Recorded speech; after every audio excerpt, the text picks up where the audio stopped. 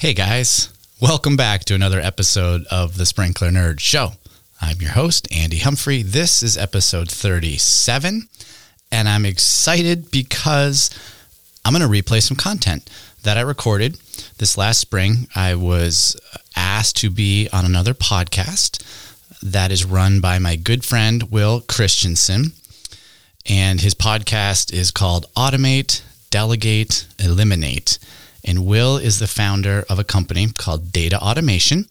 And his company, you could think of it like a software technology company. And what they do is they build software applications and sort of under the hood software applications that connect software A to software B. So let's just say, for the sake of trying to be simple, you wanted to connect a Google Sheet to your QuickBooks. Well, you could put together exactly what data fields you wanted to connect from your Google Sheets into your QuickBooks, and then Will's company, Data Automation, could build that for you and give you a tool to automate that process.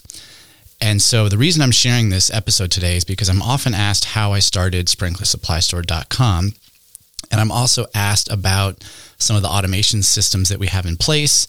And I'm also asked about how I was able to start this business while also working nearly 40 hours a week doing lots of other things like helping baseline control systems. And so this episode was recorded back in May. It's just Will and I. He asked me a bunch of questions, and I thought that you all might find it valuable to hear about sort of the decisions that I make or my thought process as it relates to automating, delegating, and eliminating. And perhaps there are some similarities in your contracting business or your consulting business that, although it may not be a perfect match, maybe there's some takeaways that you can use in your business too. So without further ado, let's roll this episode and get right into it.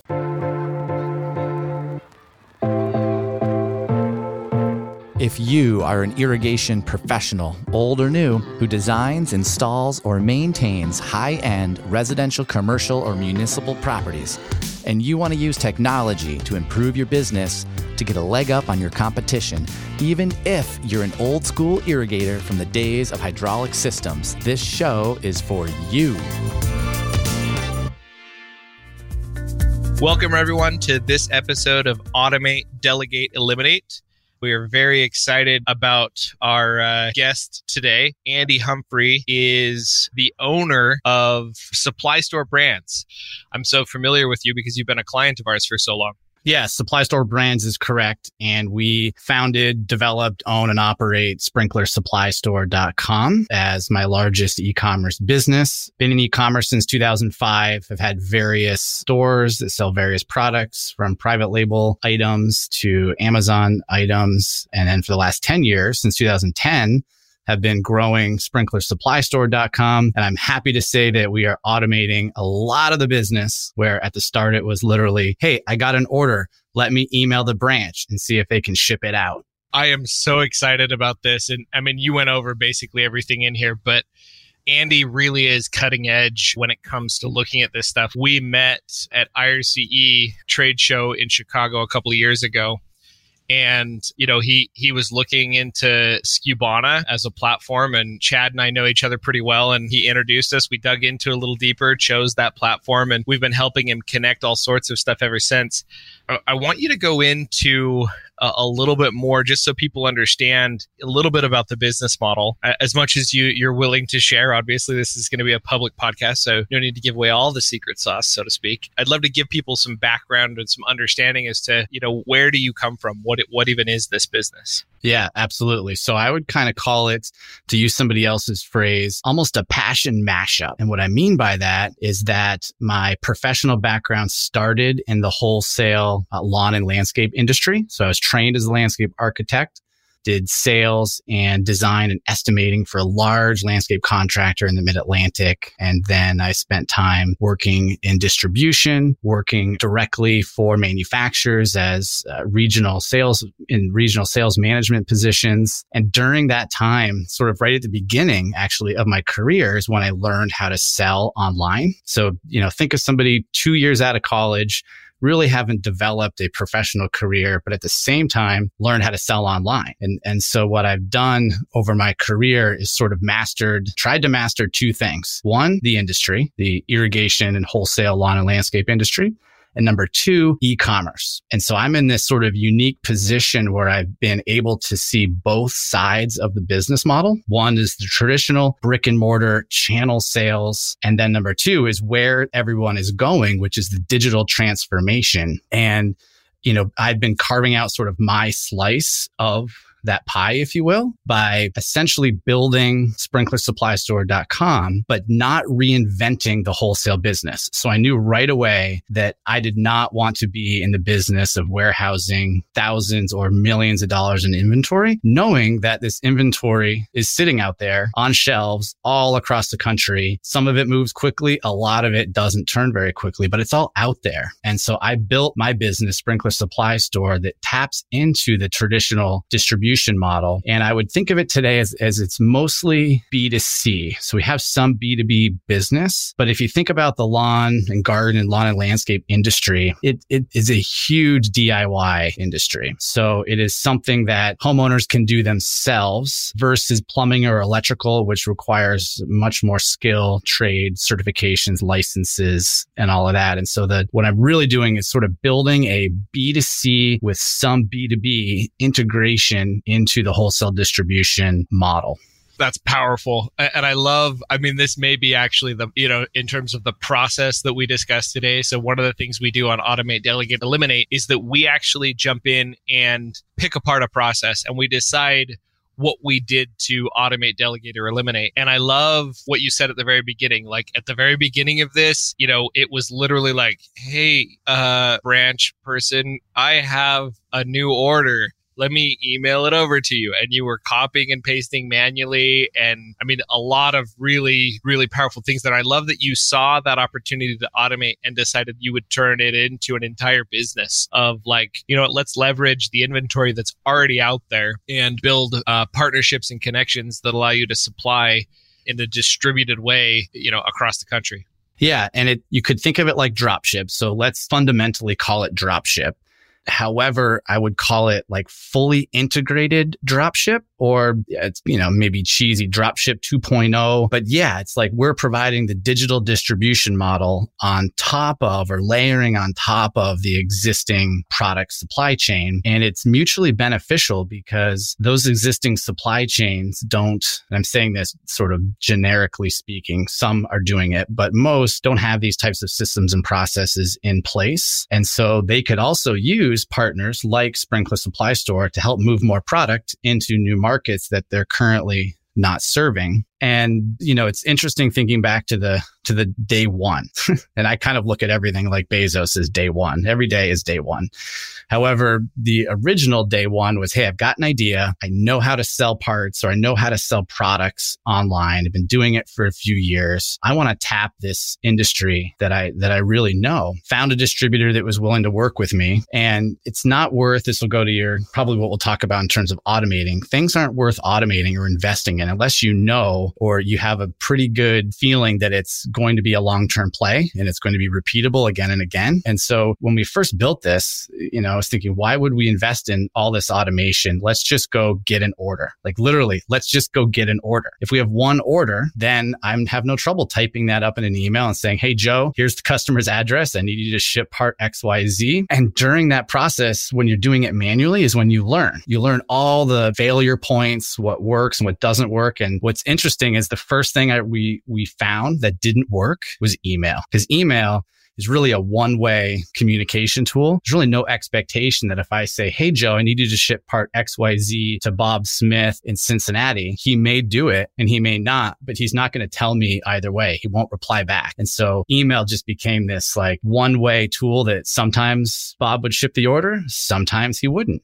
And the only way for us to know is if we followed up, said, hey, do you have that tracking number? And so that those were where the initial seeds were planted, where we really needed to complete this full loop, if you will, so that the data that we sent over was coming back. We had confirmations through the entire process. And email was a bad tool.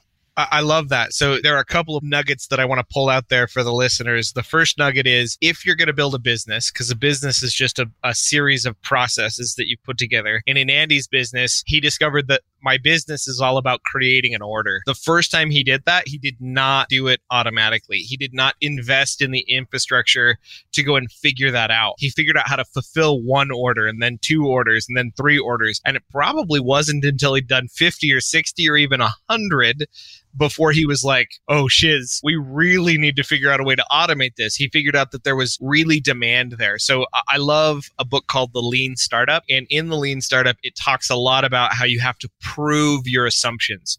So Andy assumed that there were people out there who wanted to buy sprinkler supply parts online. And he proved that assumption by doing it manually a whole bunch of times and getting it out there via email. And then he proved another assumption that email was the bad way to do it. He just went and found the easiest way to do it initially. That was email. Discovered, oh crap, this is not working. And that's powerful. So 2 nuggets there. 1, do it manually 5 times. That's kind of the mantra we tell people. Like before you automate that, do it manually 5 times. And when you've done it manually 5 times, you may discover by the 5th time that you've done it, that was a process that actually should have been eliminated. So if I was going to say I got a process, I got a business that I'm starting, do it manually 5 times, then get to that pivot point of should I automate, delegate, or eliminate? Is it time to leave this process behind or move forward? So let's talk about 3 questions that we apply to most of our processes that we're automating inside data automation. The question we ask is, where is the data now? Where does it need to go? And what needs to happen to it in between? So as you look at those 3 questions in terms of Andy's order that he's trying to get out, where's the data now? It's sitting inside Andy's system. Was it Shopify? What did you take that initial order through? Yeah, currently it's Shopify, but back in the day, it was on the number 1 platform at that time, which was Volusion. Good old Volusion. Volusion. And it's funny, I still come across people that use Volusion every once in a while. But yeah, so the order came in via Volusion. It was sitting there. And where did it need to go? Where did that order data needed to go to the branch that was willing to ship for us. So again, you got to remember, we were, and we still are, tapping into resources that generally do not ship direct to consumer. So we're asking somebody to do something that is not typical for them, i.e. put these 10 parts in a box, put the packing slip in, and put a UPS sticker on it. Got it. So, over goes this data, and that's where it needs to go. What needs to happen to it in between is the 3rd question we ask about every process. And in this situation, there really wasn't much transformation that needed to happen. It just needed to get over there, and somebody needed to fulfill the order. And now his process actually has some interesting pieces to it because it has some tail end pieces where there is data that needs to come back. So let's talk about that data that needs to come back. Yeah, and there's actually two parts that were done manually. So number 1, I had to create the email that had the parts and the address. I just send it to the guy in the branch. Then the guy in the branch has to enter it into their ERP system, right? To put this PO, if you call it that, into their computer system. So he pulls out my email or prints it off, enters it in as an order. Only then can he print the pick ticket to go get the items to put it in the box before he can even ship it out. So there's 2 manual processes that were done at that time. Got it. And so as he's looking at it, so you can see how these processes are sort of dovetailing together, and we're getting lots of different manual steps that were coming in there. And that time starts to add up. One of the reasons we ask people, where's the data now? Where does it need to go? And what needs to happen to it in between is because what we're really trying to sum up is what does the return on investment look like if we were to completely eliminate the manual pieces of that process. And those returns could be just flat out time that no longer needs to be invested, as well as accuracy of going for what's here. And you think about this process, the end goal of an order is that tracking number, which generally signifies the order's on its way, right? It generally signifies that, hey, now we are sending this off to that end customer, and they're going to be happy, and they're going to come back and buy from us again and again and again. So I love that. So you were using Volusion and you got in there. Let's talk about what it looked like to automate that process. Yeah. So before I'll speak to it, before where we are today, which is with Skubana, we've used a number of other third-party pieces of software to automate it.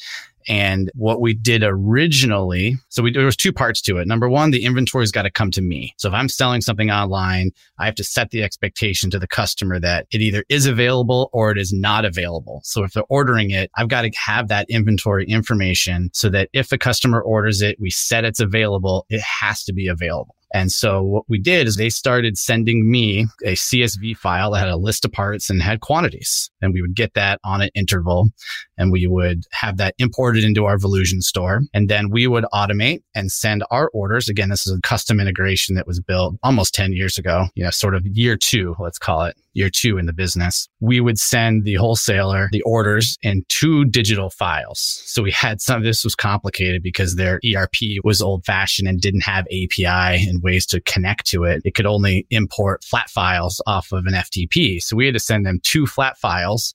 One was the header of the orders and one was the line items. And so we had to build that automation. And what worked was we could send our orders to them. Where it started to break down was when there was, say, a part number discrepancy. So when you're sending data back and forth, we quickly realized that one part number that could get changed in our wholesaler system, if they changed the part number, it didn't tell us, that order may drop out. And it could be as simple as they added or removed a dash in the part number. So keep in mind, these are before the days of having what you might call like a SKU ID. Some string of numbers that never changes. So today we match up with SKU IDs. So we have a number that never changes. You could change the part number all day long, but the SKU ID that syncs us together isn't going to change. So it's important to have like some common threads that is the glue that holds that automation together. So I'll keep going. We would send them the order and then they would use their shipping software. Let's just call it World Ship, right? I think UPS World Ship. They would ship it out in their ERP system at a World Ship. And then we tried syncing the orders back to us, so the full order. And every time we synced, we would have places of failure. So what we sort of quickly learned is the less we have to send that data around, the better. So we ended up sort of deploying a shipping software at their quote unquote ship station so that they would use our shipping software. And by using our shipping software, we didn't have to sync those orders backwards because the shipping software was connected to our e-commerce store. And so that was the final order send, if you will. They'd ship it and then that information would sync back to our system. So as a drop shipper, and we do a lot of automation for drop shippers, as a drop shipper, there are generally 3 flows that we see happening inside a drop shipping system. The first flow that we see is inventory numbers, just like Andy said. We pull in an inventory number from an FTP site, from an API, from wherever that data is. We pull in and aggregate that data inside a system like Skubana or Channel Advisor or one of these other inventory management systems. That allows Andy to make decisions about, okay, order B comes in and order B happens to be in South Dakota. What do I have that's closest to South Dakota that can actually make the connection happen there for that customer, right? So that can't be done without the inventory side of it. Then the other side of it is you have to do orders going out to that drop shipper, right? So how do I get those orders out to the drop shipper so that they can start taking care of whatever it is? And then the third piece is the one that he's talking about right there, is that's the tracking numbers, right? Got to get that tracking information back into my ERP system so I can send back to Amazon or back to Volusion or Shopify or wherever the order was placed. I can let that customer know, hey, this is on its way. And so with those 3 things in place, and this is actually even more powerful in terms of what was there, Andy was discovering, hey, if I let these guys use their own shipping platform, then somebody on that side has to be responsible for going and finding that tracking number and bringing it back to me. Or I have to integrate to it, but that wasn't an option. And so Andy took it a step further and he said, you know what? I'm going to provide the shipping software for these individuals to log in. And then I obviously have my own connection to it because I own that piece of software. And so, it created a closed loop where all 3 of those inventory tracking and orders, all 3 of those flows were able to coexist and function. Yeah. When I talk about inventory, took us a long time. It wasn't until maybe 18 months ago that we finally had this concept of a SKU ID in the system because part numbers are constantly changing. And you can get somebody that's working in the supplier's ERP system, updating parts, and they don't have a workflow that says, remember to tell Andy, changed part number 123 to -123. And it's just not a scalable solution. And so we finally have a merchandising process in place that allows the part numbers to change as often as they want to, knowing that the common SKU ID under the hood will never change, almost like it's a database record and they can go change the part number all they want. So you got to that inflection point, and I like to call this inflection point the pause point, or the point at which you've decided, I've done this manually so many times. It's time to take that to the next level. It's time to decide what to do next. You got to that point and you decided to automate instead of delegate or eliminate. I'm curious, had you already delegated before you automated, or did you go straight to automation? Yes. So at the time, it was just myself and one other person. So we were doing this by hand. And when it comes to either automating or delegating, they can have the same outcome. So if it's me, or let's say it's you, I would have two choices. I can either automate it or delegate it. That just means I'm not doing it anymore. Either means the computer's going to do it or some other human's going to do it. But I'm not going to do it. And when I think about that, I think there's two reasons why that's important. First is the most obvious. I just want to go sit on the beach. I don't want to do this anymore. I want to work less. Tired of working so much. I want to work less. But more importantly, I like to think of it as subbing out your time for something better. So if I can do something that creates more value with my time than what I'm currently doing in repetition, then I want to add more value. So in its basic form, if it's costing me, just pick a number, $25 an hour to do X, but I can outsource that $25 an hour by either automating or delegating it, knowing that I can go charge $50 an hour to do something else, I'm going to continue to evolve and do the highest value tasks that are possible. So when you're looking at, okay, it is time to tackle this and get where it needs to be and build out the business, look at those next steps, look at where it goes, tell me about, what do you do to decide that you have something more valuable to do in your business? What processes do you put in place, or checks do you put in place to decide when it's time to delegate or when it's time to automate? I think there's two things to look at. Number one is the task going to be revenue producing, or is the task going to be expense eliminating? So two things you want to do in business: increase revenue or decrease expenses. And so if there's a task that will either decrease your expenses more substantially than the automation, of course, you don't want to just sub one for the other, or drive more revenue. So one scenario could be, we have 300 new SKUs we want to put in our system that we want to add and merchandise, have pictures of, descriptions, go through the whole merchandising process of 300 SKUs. Well, if I want to add 300 SKUs and I want to take somebody's time and move it from, in this case, entering orders into a system by hand, or adding 300 new SKUs, those 300 new SKUs are going to be worth X in potential revenue. And so I would want to focus on what are those things that are going to bring in more revenue and automate the process that was manually done before. Interesting. So you do a calculation on ROI and try to decide where that goes. Do you look for, I want to double? Like if it's $15 an hour now, I'm going to go for $30 an hour that I want to make before I start to move, or do you have a ratio?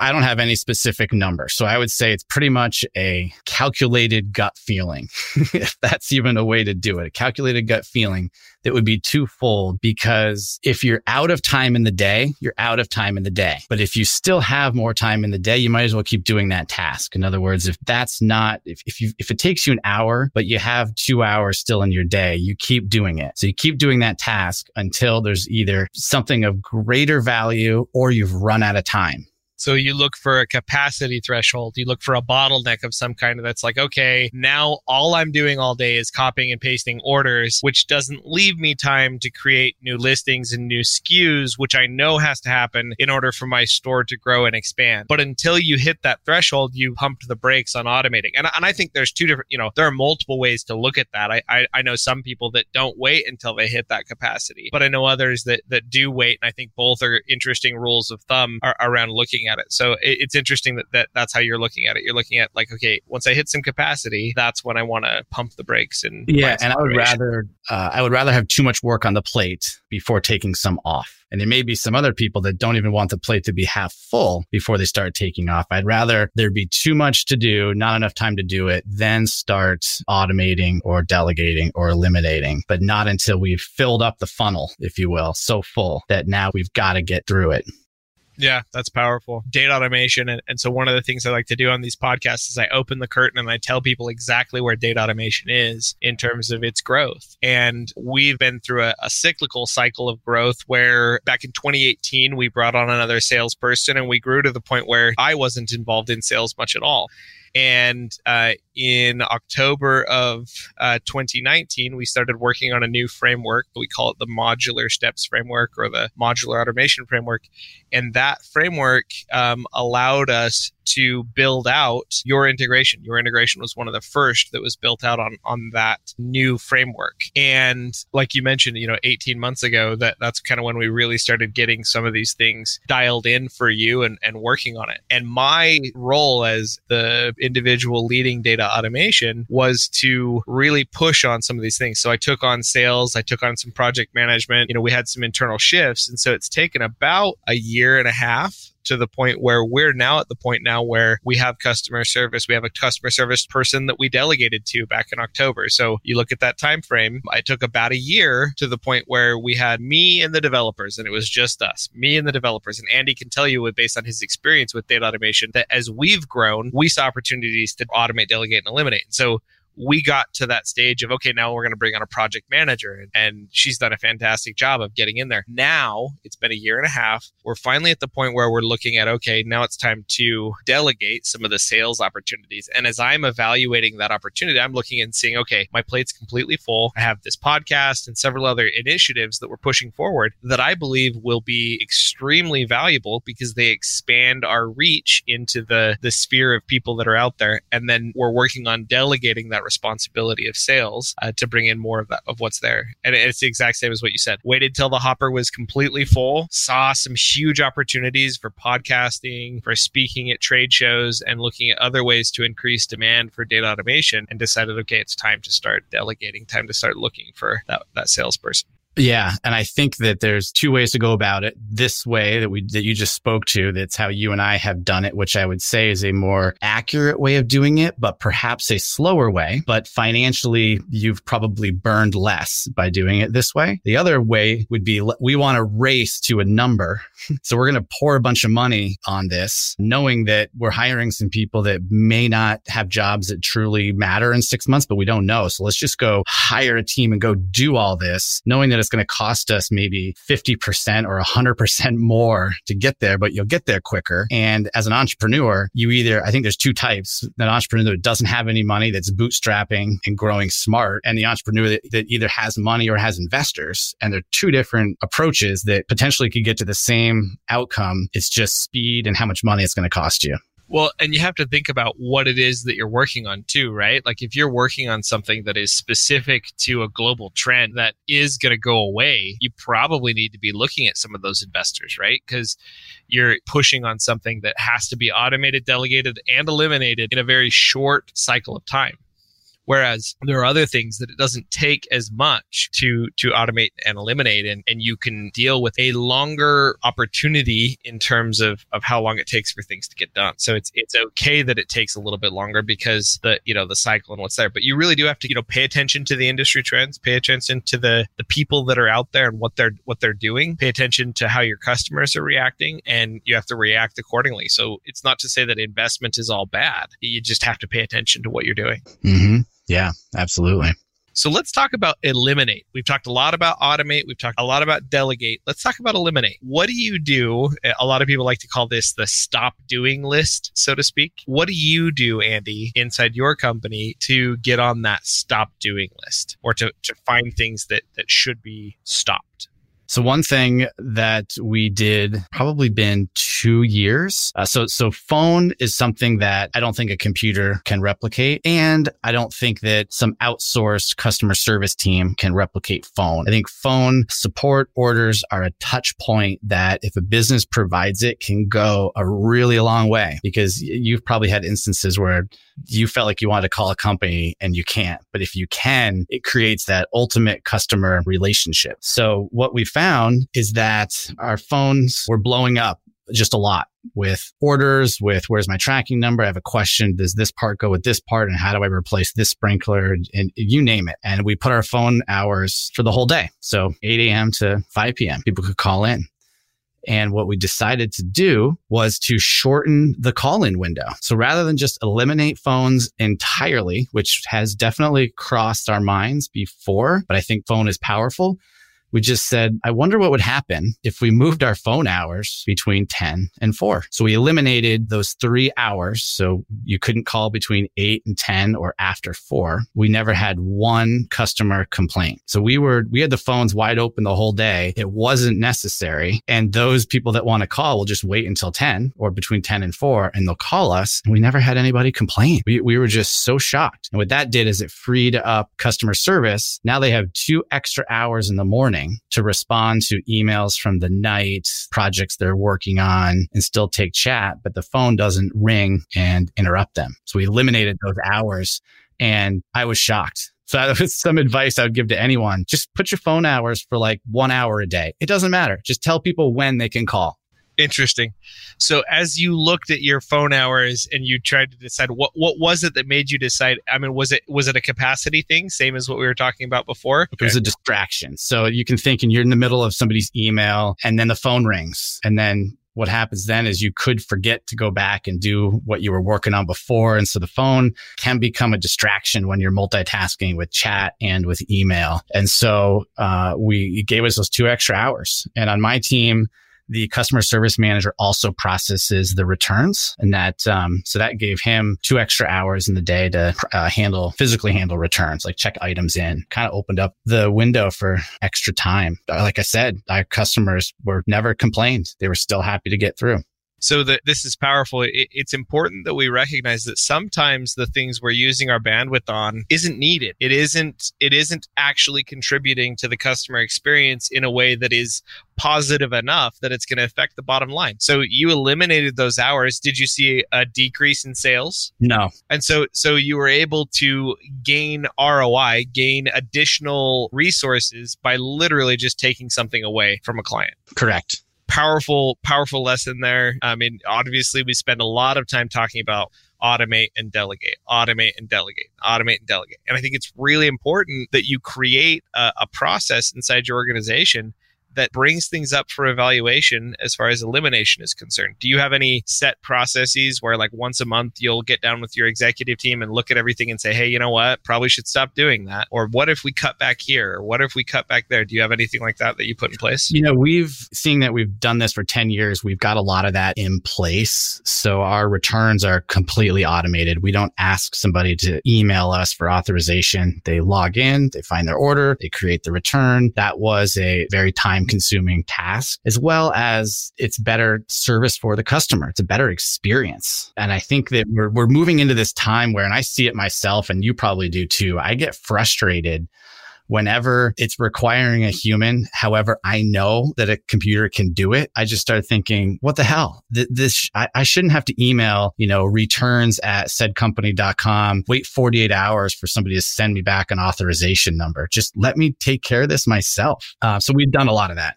What software do you use for handling returns? It's a Shopify app. I think it's called Returns Center. So I'm going to give a little nugget here for creative e-commerce, let's call it. Due to the nature of our products, we have some that are very small and some that are really large and oversized that we don't offer prepaid return shipping. However, we offer 2 opportunities for someone to return their product. Number 1 would be a small restock fee. And again, we're selling wholesale, so we don't sit on this big fat margin. And a lot of times people buy a whole bunch of parts for a project and then they return the leftovers. So that's one use case. So we offer either a small restock fee or we offer 110% money back. And so what was interesting by offering this 110% money back is that, and that's a store credit. So let me preface that by saying it's a store credit. So if you buy $100 worth of goods and you return $100 worth of goods, we're going to give you $110 in store credit. So like if I don't get my cash back in my hands, you'll give me $110 as a credit to use on Sprinkler Supply Store. Correct. So the customer gets more money than they even use to purchase. And then we get a repeat customer out of it. But it was just an interesting way to put a spin on returns that's turned out to be really awesome for us. And it also dodges the question of why are you charging a restock fee? Because now it gets them to focus on the 110. I love it. That's brilliant. So there's no restock fee. And how often do you have, what percentage would you say? What percentage go for the, I want my money in my pocket versus? It's only like 25% want the money back on their card. Most take the store credit and then we get a repeat customer out of it. Well, that's beautiful too, because there's then margins associated with that new money that they've got. You got the product back, so you can resell that product, so you're not taking the hit there. That's powerful. That's really, really powerful. So here's the opportunity for you and I. We got to create an app that automates that because it doesn't exist. We have to go in manually. We've got to create the gift card, if you will, to put on their account because there's not one return software today that does that. So, Andy, we're going to have another call later this week where you and I are going to play with the Shopify API, and we're totally going to build you an app that does the 110% returns that allows the user to make that choice. I mean, that's the powerful thing. And we could go through the whole process of where's the data now? Where does it need to go? What needs to happen to it in between? And we will, right, Andy? Like we're going to jump on a call later this week and we'll talk about it and we'll see where that goes. And you may come to me and say, hey, you know what, Will, it's not quite ready yet. We don't have enough of these coming through that it makes sense to automate it yet. But you've systemized the process. You've done it way more than 5 times manually. I mean, this is the power of automation and what it means to grow your business that way. And you've shared some really solid nuggets for anybody that wants to get into drop shipping or partnering with places that don't normally ship like you are. Just a powerful episode here.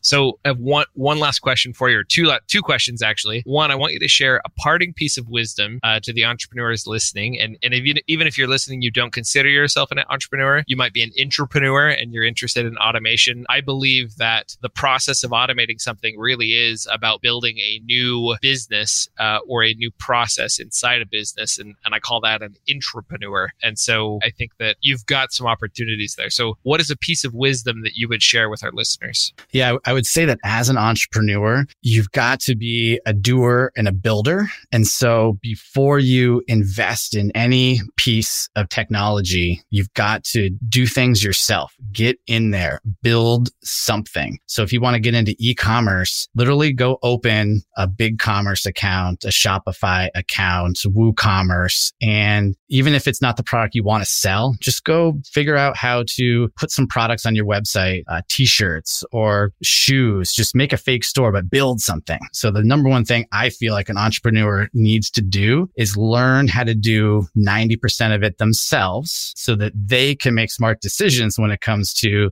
the automate, delegate, eliminate, because you have to know in order to make those decisions. Beautiful. That's powerful. So if you've been sitting on an idea for a long time, it's time to get up. Tomorrow's the day. Today's the day. Get out, Google it. You could honestly, if you look around and you spend, like, let's say that this Saturday you blocked off 8 hours of time, you are going to be able to set up a WordPress store, install WooCommerce, upload some pictures, integrate Stripe, and to the races, right? You will have something that's fully functional. Yeah, I think that is what drives entrepreneurs. They think about it so much, they have to do it. Everyone else just, gets rich at happy hour with beer and wine. Everybody leaves with a rich idea. Yep. Everybody leaves with a rich idea. All right. So last question I have for you here is if the listeners are looking to get in touch with you, either, to learn a little bit more about drop shipping or learn a little bit more about what you're doing, maybe to buy some sprinkler parts or just, general advice on landscaping, how can they reach out to you? Yeah, so they can visit sprinklersupply.com. That's our business. They can reach out to me personally. I've recently started my own podcast called The Sprinkler Nerd. So you can find The Sprinkler Nerd on your favorite podcasting app. And you can email me, which is andy@sprinklernerd.com. Beautiful, Andy. I'm looking forward for our episode later where we start talking automation and sprinkler nerds. So if they happen to pick you up on that podcast as well, I'm looking forward to that episode we talked about earlier. It's been a pleasure having you here, and I'm excited to wrap this up. Yeah, you too, Will. Thanks for everything you're doing. Always appreciate your help. Awesome. That is our episode of Automate, Delegate, Eliminate. Be sure to listen in for more episodes as we explore more automation, delegation, and elimination.